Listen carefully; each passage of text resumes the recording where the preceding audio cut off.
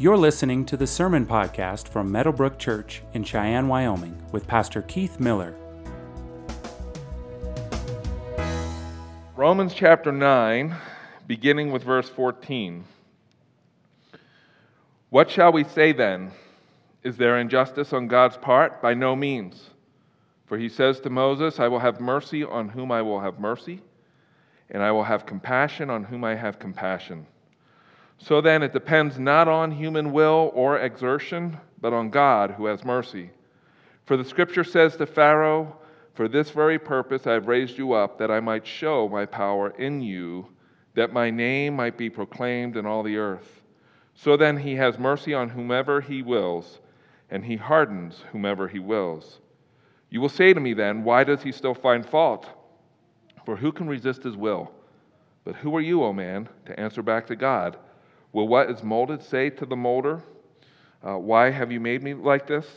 Has the potter no right over the clay to make out of the same lump one vessel for honorable use and another for dishonorable use? What if God, desiring to show his wrath and to make known his power, has endured with much patience vessels of wrath prepared for destruction, in order to make known the riches of his glory for vessels of mercy, which he has prepared beforehand for glory? Even us whom he has called, not from the Jews only, but also from the Gentiles. As indeed he says in Hosea, for those who were not my people I will call my people, and her who was not beloved I will call beloved. And in every place where it was said to them, you are not my people, there they will be called sons of the living God.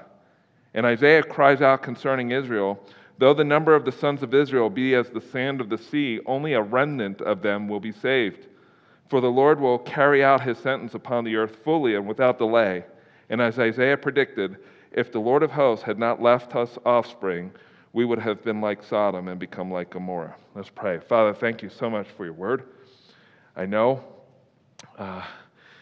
like myself, our hearts are heavy over what's happening in our nation. And many of us, including myself, have asked the question, why?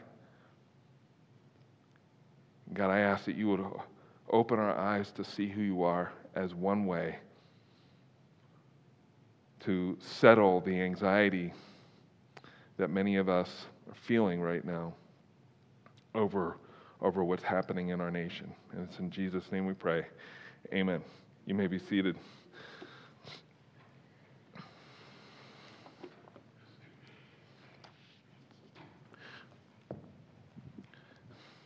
So Corrie ten Boom, who lived from 1892 to 1983, who's known for hiding Jews in her home during Nazi Germany and survived Nazi Germany, gave some really good advice that would do us well to listen to, especially in our day and age. She said this, if you look at the world, you will be distressed. If you look within, you will be depressed. If you look at God, you will be at rest. And I'm not one to protest anything, but I got to tell you, if there's anything to be protested against or to boycott, let's just say boycott. If there's anything to boycott, it would be the media. On both sides. Fox News and CNN. We should just stop watching it all. It just feeds into this fear that has also affected the church in our nation. And so, I don't know. So I was thinking about the strength of expository preaching. And that's what we practice here, or I practice, just working through Scripture, working through books of the Bible, working through what comes next. When I got over my 30-second fear of Romans chapter 9, that was before George Floyd died. I couldn't think of a more relevant passage to deal with some of the stuff that we're dealing with today than Romans chapter 9. my heart, and this is what I need, and so often, like I said to you, often I am preaching to my own heart when I'm preaching. And the need that I have to settle the anxiety that I experience is to see God. And that's what Romans chapter 9 does for us. It just opens up the curtain and says, look at who God is. And looking at who God is, we're reminded of who we are, right? So I don't know what to believe when I turn on. In fact, I hardly watch the news. So I like Facebook sometimes. Recently, not so much. Here's what I know, okay? I know we have a problem in our nation. And it's a race problem. We're human beings. We are born and we bear the image of the living God. We are one race. And for whatever the reason, we have a tendency to look at our neighbor and think to ourselves, I'm better than the person next to me. I'm more valuable than the person next to me. And some people, they make that decision based on the color of another person's skin. For other people, it may be the social status of that person. I'm convinced that the murder of George Floyd is symptomatic of a much larger problem that plagues not just our nation, but our world. I'm convinced that more than ever, that we live in a nation where all lives do not matter. They should matter, but they don't matter. We have a multi-billion-dollar sex trade industry that plagues our nation. We live in a nation where all lives don't matter. Last year, over 600,000 unborn children were murdered. We live in a nation where all lives do not matter. And we live in a nation that still has wounds from the past that stretch 400 years or more related to slavery. But I'm convinced more than ever that we live in a nation where all lives do not matter, and it didn't begin in 1619 where with the arrival of the first group of African slaves in Jamestown, Virginia. It began way back with Cain when he killed Abel. As I said in my e-letter that went out on Thursday, I said this: I'm convinced more than ever that we live in a nation where all lives do not matter. That should really bother those of us who follow Jesus. When we hear from those in our community who are tired and appalled over another senseless death of a person of color, we protest. We ought to protest with them that yes, black lives matter. All lives matter, of course, but black lives matter too. The church must stand up and agree that in a world where all lives do not matter, the lives of black men and women and children matter. We're the church, and of all places, we ought to be we're called to be pro-life of all lives. When I read in my Bible, I will have mercy on whom I will have mercy, and have compassion on whom I have compassion. Do you know what I hear? I hear that there's a God who's bigger than all this stuff that's happening in our nation and in our world. And He is changing our world one life at a time. That's what I hear. I hear that God is changing people like me, that is the only hope for the problems that plague our nation and our world. When I read, so then it depends not on human will or strength, but on God who has mercy, I'm reminded that the only hope for our nation and the world is the gospel of Jesus Christ, period. That the gospel, not politics, not policies, not presidents, not politicians, the gospel is the power of God for salvation to everyone who believes, and that's what changes lives. I said last week, if you ask my wife, about some of my theological positions, when we first met, compared to now, she'll say that my commitment to the Scriptures has remained the same, that I believe the Bible to be the 100% the Word of God without error, but some of my theological posturing has changed. Well, why? Because God is doing this work in my heart. He's molding me and He's shaping me just like He's doing with you. And there are two things that I just want to, that I get from Romans chapter 9 that I think is helpful, at least for my own heart, as I process what's going on in our nation. And I'll give you my 2 points right up from the beginning, like what it is that I learned from Romans chapter 9, and I'll unpack it, with our time together. And the first is this, is that the gospel is not God's plan B. And then, secondly, the gospel is God's perfect plan A. So I just showed you my cards. The gospel is not God's plan B. When I read Romans chapter 9, what I hear the Apostle Paul saying is not, well, God had a plan, and Adam and Eve messed that plan up, so then He had to go to plan B. That is not the gospel. It is not plan B. It has always been His plan A. That's the point of Romans chapter 9. And to understand the context of Romans 9, like Paul's day and age was a mess. Like, it was not an easy place to live in. I mean, it was politically, it was a mess. There was slavery. There was rampant immorality. There were all kinds of things that were going on in Paul's day, including injustice that is just running rampant through the streets. And so he was living with a lot of the same stuff, just different dress, that we're living with today. And that's why Romans chapter 9 is in our Bibles. The gospel is not God's plan B. It was always His plan A. Listen, God cannot be sovereign and be at the same time have a plan B.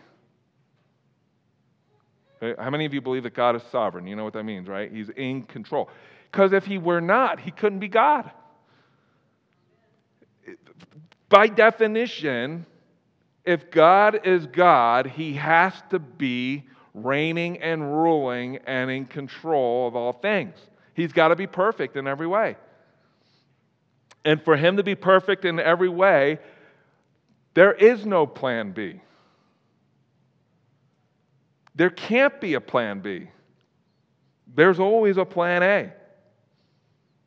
If God is sovereign, all-knowing, and all-powerful, then the only plan He is capable of having is a fail-proof plan A. And that's Romans chapter 9. Anticipating the legitimate questions that his readers, that Paul's readers would have, that we would have, he asks the question for us in verse 14. So what shall we say then? Is there injustice on God's part? And the answer is no. No, there's no injustice on God's part. For He says to Moses, verse 15, I will have mercy on whom I have mercy, and I will have compassion on whom I have compassion. Which for some, that's not a very satisfactory answer. But Paul's saying that's the answer. That God, if there's any being in all of the universe that is completely free to make any choice that He wants to make, it is a sovereign, in control, governing God. And the problem with us is that our freedom enables us to go only as far as our nature will allow. And every time I turn on CNN and Fox News and I go on my Facebook feed, you know what I'm reminded of? We're a mess. I'm a mess. There are, I just want to say that right from the beginning. There's no plan B. There's only plan A. And so how do we respond? Like to God's freedom to choose, like we talked about last week. So if you missed last week, sometime this week, listen to last week's message. Eventually the manuscript will be up online and you'll be able to read it, but you'll need to do that. I was kind of for the last 2 weeks, laying the foundation and the groundwork for the passage that we're dealing with today. But there are two other ways Christians have tried to make sense of God's sovereignty and the sinfulness of mankind and like what happened in the garden. If salvation is not God's plan B to Adam and Eve's sin, then what is it? That's the question I think probably some of you are asking. When I told you last week about some of the things that I struggled with when I came to Romans chapter 8 and chapter 9. I wrestled with that. If salvation is God's plan A, then what about the fall? What about sin? What about evil in the world? And so there are two primary ways that Christians have tried to make sense, and theologians have tried to make sense of this. One, some argue that God decreed that the sin of Adam and Eve and the fall of mankind for the purpose of calling and redeeming certain people for salvation. So let me explain what that is. In other words, according to this view, God elected certain people to salvation and others to damnation. You ever hear that? The theological phrase for that is double predestination. This is not a theology class, but I think it's helpful to know some of these things. So God decreed the sin of Adam and Eve and the fall of mankind for the purpose of calling and redeeming certain people. The problem I have with that is the Bible's very clear. God does not ordain evil, or He doesn't create evil. He's not the author of evil, right? Everybody agree with that? He does not create evil. He does not lie. He just doesn't. And so that's the problem I have with that view. As one theologian said, God does not force people to sin and then punish them for that sin. So there's another response to that. Others claim that God's sovereignty and plan of salvation was made in view of mankind's sin and need for a Savior. So God did not plan from eternity to make some people evil and other people redeemable. Instead, what He did is from eternity past, God planned, calls, and redeems out of fallen humanity people who are utterly and completely dead in their sins and trespasses, and He makes them spiritually alive in Jesus. Colossians chapter 2, verse 13. Let's read this together, okay? And you who were dead in your trespasses and the uncircumcision of your flesh, God made alive together with Him, having forgiven us all our trespasses by canceling the record of debt that stood against us with its legal demands. This He set aside, nailing it to the cross. So what were we before Jesus? We talked about this last week, right? What were we before Jesus? Dead. And how dead is dead? Dead, right? And so that's the point. If you're dead, you're dead. I do not believe that God decreed or created evil. He's not the author of evil. If God is sovereign over all things, now here's the rub. You ready? And we need to get to this before I can offer anything that's helpful for you for what's going on, in our nation. But for God to be sovereign over all things, then He must also be sovereign over sin. You've heard me say God is bigger than our jacked up past, right? He's bigger than our sin. There's hope there. And you see this all through the Bible. The people God uses or has used in the past and in the church as we read our Bibles were people that were not stellar. They've got some pretty significant things in their past, a pretty jaded past. And God was He was bigger than that. You think about Paul. Paul was responsible for the murder of some Christians, including Stephen. And God did the work in his life and turned his life around. So I do not believe that God decreed or created evil, but He is sovereign over sin and He is sovereign over evil. We see this with the cross of Jesus. If you read Acts chapter 2, Peter said, when he's giving a sermon in Acts chapter 2, he said, look, you crucified Jesus. You are responsible for crucifying Jesus, but God predetermined the cross long before you were even thought of, by your parents. So God is sovereign over sin. He's sovereign over evil. He's able to turn it around. As I read through Scripture, it seems to me that although God did not create evil, He certainly ordained it. That's different than creating it. Here, just follow my reasoning. According to Psalm 139, verse 4, God knows our thoughts. He discerns our thoughts from afar, is what the psalmist says. He's just from all of eternity. He's discerning our thoughts. He knows our thoughts. And yet he still created Lucifer and he still created Adam and Eve. Knowing what Lucifer would do and what Adam and Eve would do. That's different than saying he created the evil that Lucifer was responsible for and the evil that Adam and Eve were responsible for. God could have prevented the evil from happening, right? So some of you, that's where your brains are going right now. If God is sovereign, he could have prevented this mess. Would anybody ask that question before? Have you ever thought that? Like one person who's honest in here. I thought that. Like, if God is sovereign and in control, why didn't he stop it at the beginning? Why did he create Lucifer? Why did he create Adam and Eve? He could have prevented evil from happening, but he chose not to do so as part of his plan A. This is hard stuff. But I really believe that if you're going to be able to make sense of what's going on in our nation, the first step to making sense of it is to focus your eyes and your thoughts and your heart on the God of all creation.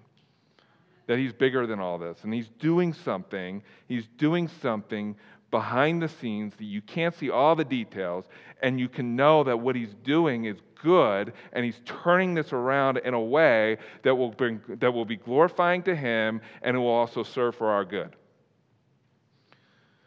So if God is sovereign over all things, then he must be sovereign over sin. And he created Adam and Eve, and he created Lucifer, knowing exactly what they would do, and he did it all anyway as part of his plan A. God's purpose in not preventing evil and sin was to demonstrate, according to Paul in chapter 9, to demonstrate the magnitude of his grace and mercy by redeeming the guilty who instead deserved his wrath. That's a hard pill to swallow. It's here in chapter 9. Here's the other thing that we learn, and the news gets better, but all of us deserve his wrath. And we even acknowledge this, right? We even acknowledge this in the songs that we sing, right? Amazing grace, how sweet the sound that saved a what? Wretch like me. I once was lost, but now was blind, but now I see. Yeah. Remember I talked a little bit about Calvinism last week and Arminianism. You know who wrote that hymn? He was a Calvinist. That's not super important. I'm just letting you know. It's part of you're singing the song.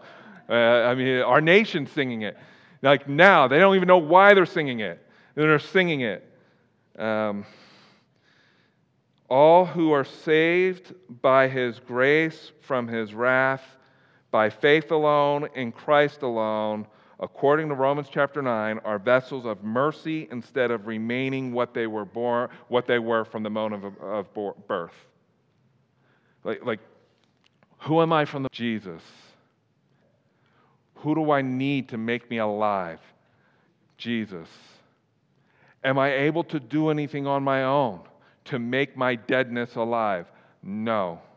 I need a miracle. I need God to do something in here to awaken in me a love for him and a desire for him.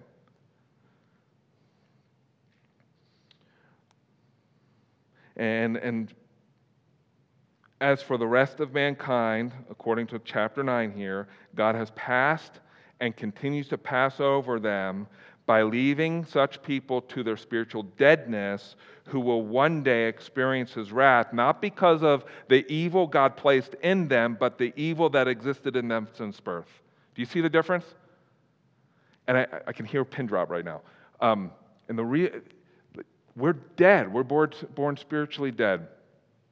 And if God is sovereign, and it's only in him that we have any hope of this dead soul being made alive in him, he's got to do the work. He's got to do the work. So this is my second point, and this is where the news gets a little better. The gospel is God's perfect plan A. And so Paul says this, and then we'll deal with some really hard passages in the Bible. Paul says, for the scripture says to Pharaoh, for this very purpose I have raised you up, that I might show my power in you, that my name might be proclaimed in all the earth. So then he has mercy on whomever he wills, and he hardens whoever he wills. So how do you make sense of that? Have you ever asked the question, how is it, if God is not the creator, if he didn't create evil, how is it that he hardens people like Pharaoh so they will never repent? Have you ever, that's chapter 9. It's not Keith, imposing his theology onto chapter 9. This is stuff that Paul wrote. And he understood when he wrote these verses through the inspiration or by the inspiration of the Holy Spirit, he understood what questions would be asked as a result. If you look at verse 19, his response is, so you will say to me then, why does he still find fault, for who can resist his will? And he's going to answer that question for us. In verses 17 through 18, we are reminded of how and why the gospel has the power to change lives. Here's what the Bible states in Daniel chapter 2, verse 21. Daniel's like one of my favorite Old Testament books. I love Daniel. He's just a really cool dude. And I love seeing what God is able to do with kings, like Nebuchadnezzar. How many of you read Daniel? Most of you. Almost all of you. If you haven't, read it. That will encourage your heart. And I mean that legitimately. In Daniel chapter 2, Nebuchadnezzar responded to God in this way.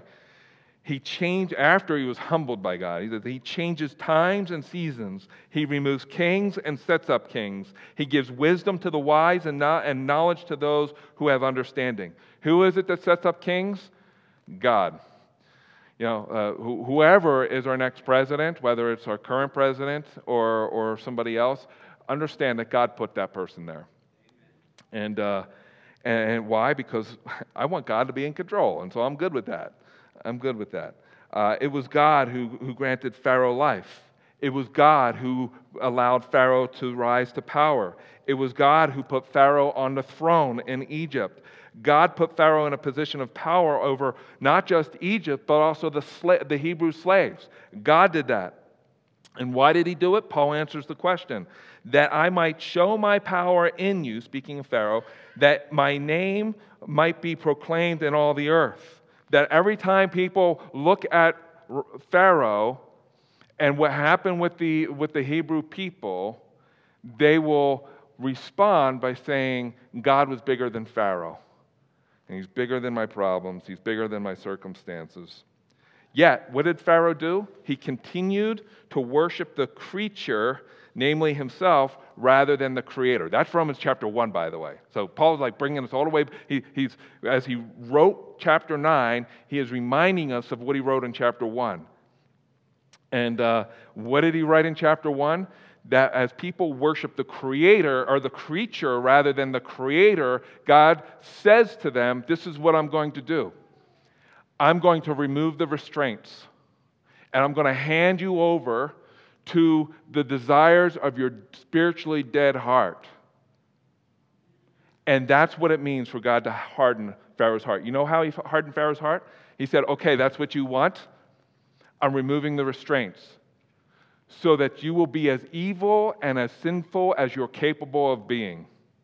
And even while you see me move, and not just through one plague, not just through 2 plagues, but through 10 plagues, you've seen my hand move, you will continue to resist me.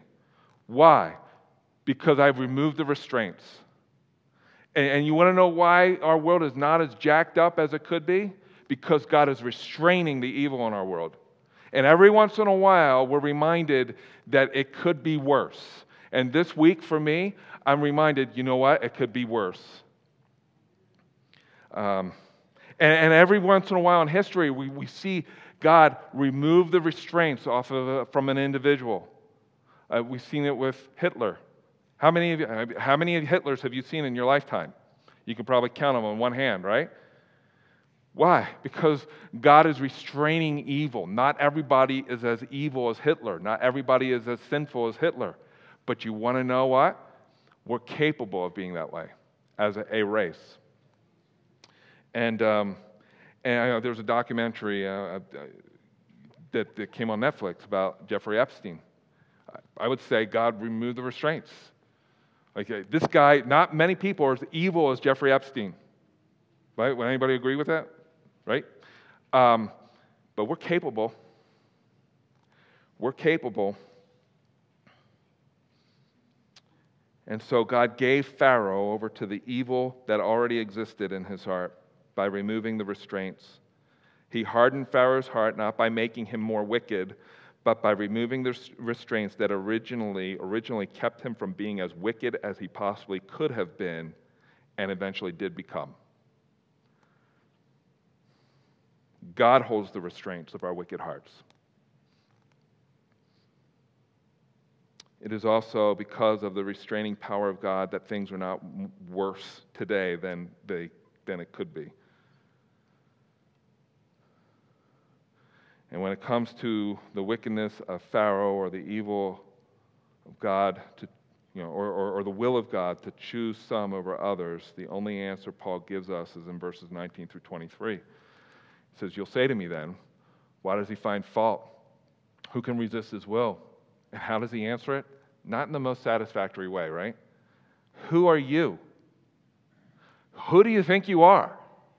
If you're to paraphrase that, who do you think you are? Human? Created being? Creature? Who do you think you are, creature? What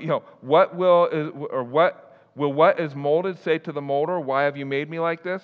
Has the potter no right over the clay to make out of the same lump one vessel for honorable use and the other for dishonorable use? What if God, desiring to show his wrath and to make known his power, has endured with much patience vessels of wrath?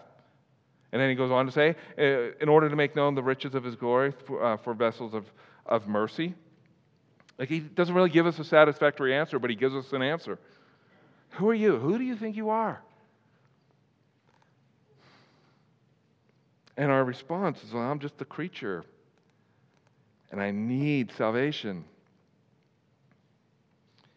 And Paul said, that's the answer. God is doing something in our world. And the story of redemption is one of God pursuing people who are running from him. If you don't believe me, just read your Bible. Like, where was Adam and Eve after they sinned? Anybody want to take a guess at it? Stab at it? Where were they? Hiding. And what did God do? He found them, right? Where was Abraham before he met God? He was a moon worshiper in Ur. And who approached Abraham? God did. And I could go on and on. Like, where was Saul, later to name Paul, where was he before he met God? On the Damascus Road, looking to throw other Christians in jail and possibly have others murdered. God is in the business of pursuing people who want nothing to do with him. And if you honestly, search your heart, who was it that found you? It was God. I have no other way to explain it. How was it? I heard the gospel over and over and over again. I grew up Catholic, so I heard it in my Catholic catechism. It was there, then my dad became a follower, a believer in Jesus after he had his hand cut off, and so I was hearing it through him. And then I was hearing it from my best friend's mom. I couldn't get away from it, and I still didn't want anything to do with it. And then I was hit by a car, and I was in the hospital bed, and Darryl O'Dare came and shared the gospel with me. And yet again, he shared the gospel with me. My dad and my best friend's mom were both sitting on the opposite sides of my bed praying for my soul, and I still didn't want anything to do with Jesus. Until I got home on July 18th, and it hit me like a flood, and in the middle of my living room, it made sense to me. How do you explain that? God. And so Paul says, the answer is not, is God not righteous then? Of course he's righteous. And a legitimate question is not, well, how does he find fault then? The legitimate question is, why am I not in hell now? Why has he not exercised his wrath on me now? Like, why? That's the legitimate question. And Paul says, but here's what he's doing. And you see it in verse 25. As indeed he says in Hosea, those who are not my people, I will call my people. What is he saying there? They were not my people. Now they are my people. I will call them my people. And her who was not beloved, I will call beloved. And in the very place where it was said to them, you are not my people, there they will be called what? Sons of the living God, or children of the living God. What is Paul saying here? He's for those of his readers who had some Hebrew background, they would have known exactly what he was saying. Paul is quoting some verses from the book of Hosea. It's a prophetic book, a little book. And the story is about Hosea, a prophet, who was told by God, I want you to go marry a prostitute or a promiscuous woman. I imagine that conversation Hosea had with his mom and dad. Like Gomer was known. Like, everybody knew about Gomer.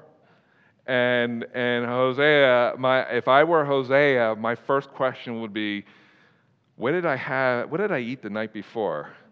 Like what's going on with my, and then my next question would be, are you sure? Because I don't want this woman. And so God tells Hosea, go marry, and literally ESV says, go marry a woman of whoredom. The NIV tones it down a little bit. This is a promiscuous woman. But whatever she was, she didn't have a stellar reputation. She was known by the community. And she was known by Hosea. And so what does Hosea do? He goes and he marries her. They have a wedding. He married Gomer, and this was no surprise. In fact, I can hear Hosea's mother and father, if they were alive, saying, I told you so. Because what did she do? She was not faithful. She was not faithful to her husband. In fact, she was so unfaithful, according to Hosea, is that she wound up becoming a slave to her own sin to the point where she became a slave and was indentured as a slave and in the slave market. And I think anybody who has experienced the unfaithfulness on that level, if it were me, I would say, well, that's where you belong. I reached out to you. You didn't want anything to do with me. I gave you, I tried to provide a nice life for you, but you weren't satisfied with that. And then God spoke to Hosea, and he said, okay, look, I'm doing this, I'm working out this metaphor, this illustration for all of my people, and unfortunately, Hosea, you're the story. So now what I want you to do is I want you to go to the slave market, and I want you to purchase back your wife who has been unfaithful to you and clothe her in white, never to be sold into slavery again. To which I would have asked, are you sure? And I may have said no, right? And so what did Hosea do? He went and he purchased her. He redeemed her. Go again, God said, love a woman who was loved by another man and is an adulteress. And so he did that. And you know what he said to her? He said, you must dwell as mine for many days. You shall not play the whore or belong to another man. So will I also be to you. And Paul's saying, that's what God is doing in our nation. That's what he's doing in the world. He is he's pursuing a woman of whoredom, and he's pursuing her with love, and he's going to the slave market of sin where they can't help themselves, and he's gone to them through the person and work of his son Jesus, and he's purchasing them one life at a time and making them his, never to be sold into slavery again. That's the point. And I could picture Jesus in the Garden of Gethsemane where he's sweating great drops of blood because he knows exactly what he's about to endure. And he said, Father, if it is your will, let this cup pass before me. And I could almost hear the Father say to his Son, go again and love a woman who has loved another by a man and who was an adulteress, and purchase her. Make her your bride and clothe her in white, never to be sold in slavery again. And you want to know who Hosea is talking about, or who God is talking about, or who's Paul talking about? He's talking about us. We are the woman of whoredom. We are the promiscuous woman. And he has clothed us in white, and he has made us his. And guess what? It had nothing to do with the color of your skin, and everything to do with the redemptive love of God. And every person who is clothed under the righteousness of Jesus is made up of different ethnicities and people groups and languages. You know that? Like when you get to heaven, don't think for a second that this is what heaven's going to look like. There'll probably be more Asians than anybody else. And then there will be some Africans, and then there will be some Latinos, and then a very little minority somewhere in the corner, somewhere in heaven, is going to be some white people. And it won't matter. It won't matter because we collectively will be the bride of Jesus. And you know why I know that? Because of what we're told in Revelation chapter 5, as well as what we were told in chapter 9. Where all of heaven celebrates the groom of all of redemption, who is Jesus Christ. All of heaven celebrates him. And when the question was asked, who is worthy to open the scroll? What scroll? The deed of all of heaven. Who is worthy to open the deed of heaven and all of creation? John starts to weep because there's this pause, this awkward pause. Why does he weep? Because if nobody's able to open the scroll, then there's only weeping. There's only hell. And who reaches out to take the scroll? Jesus. Jesus. And all of heaven erupts in song. Worthy are you to take the scroll and to open its seals, for you were slain. And by your blood you ransomed people for God from every tribe and language and people and nation, and you have made them a kingdom of priests to our God, and they shall reign on the earth for how long? Forever. Covered by the blood of Jesus. And what binds us together in the church is not our nationality, not our ethnicity, but the fact that we belong to Jesus. We all wear the same color, red, the blood of Jesus. We all belong to the same tribe now, the tribe of Judah, the one that Jesus belongs to. I said this to my friend JB, JB, raise your hand. I said we had breakfast, and both of our marriages are interracial marriages. And I said to him, I said, you know what? I really believe in heaven. Our marriages are going to, our present marriages, it's what heaven looks like right now. And next week, JB is he's going to be up here with me, and we're going to talk about some of the stuff that we're experiencing as a nation and what the Bible has to say about it. But the reality is that we're covered under the blood of Jesus. And the only hope for this nation is the gospel of Jesus Christ, period. If you want racial reconciliation, it starts with the gospel. When I see JB, I don't see a black man. I see my brother. And like we were sitting at the table, and JB says, "Man, I love you." I'm like, "Yeah, I love you too." You know, we're just good friends. And what binds us together is Jesus. It's Jesus. And Paul started his epistle to the Romans, and I end with this. The hope of the nations is simply this: for I am not ashamed of the gospel, for it is the power of God for salvation to everyone who believes, to the Jew first, right? And also to the Greek. All people groups. That's the hope for our world. Not the media. God, not the media. Not politicians. Not policies. Jesus. Amen? And if you're here and you don't know who Jesus is, the Bible says if you confess with your mouth Jesus is the Lord and believe in your heart that God raised him from the dead, you shall be saved. The validation of everything I said rests in this, that there is an empty tomb. Jesus is risen from the grave, and he's coming again to judge the nations. And I can't wait for that to happen. Father, thank you so much for this day. Thank you for your word. Thank you for the gospel. Thank you that you are a God who pursues sinners who are running from you. Spiritually dead sinners, you are pursuing them like you pursued me and everyone in this room. You're pursuing them. And that their only hope is in Jesus, that salvation is found in no one else but the name of Jesus. And that the way to be justified and be forgiven is faith alone and Christ alone. Period.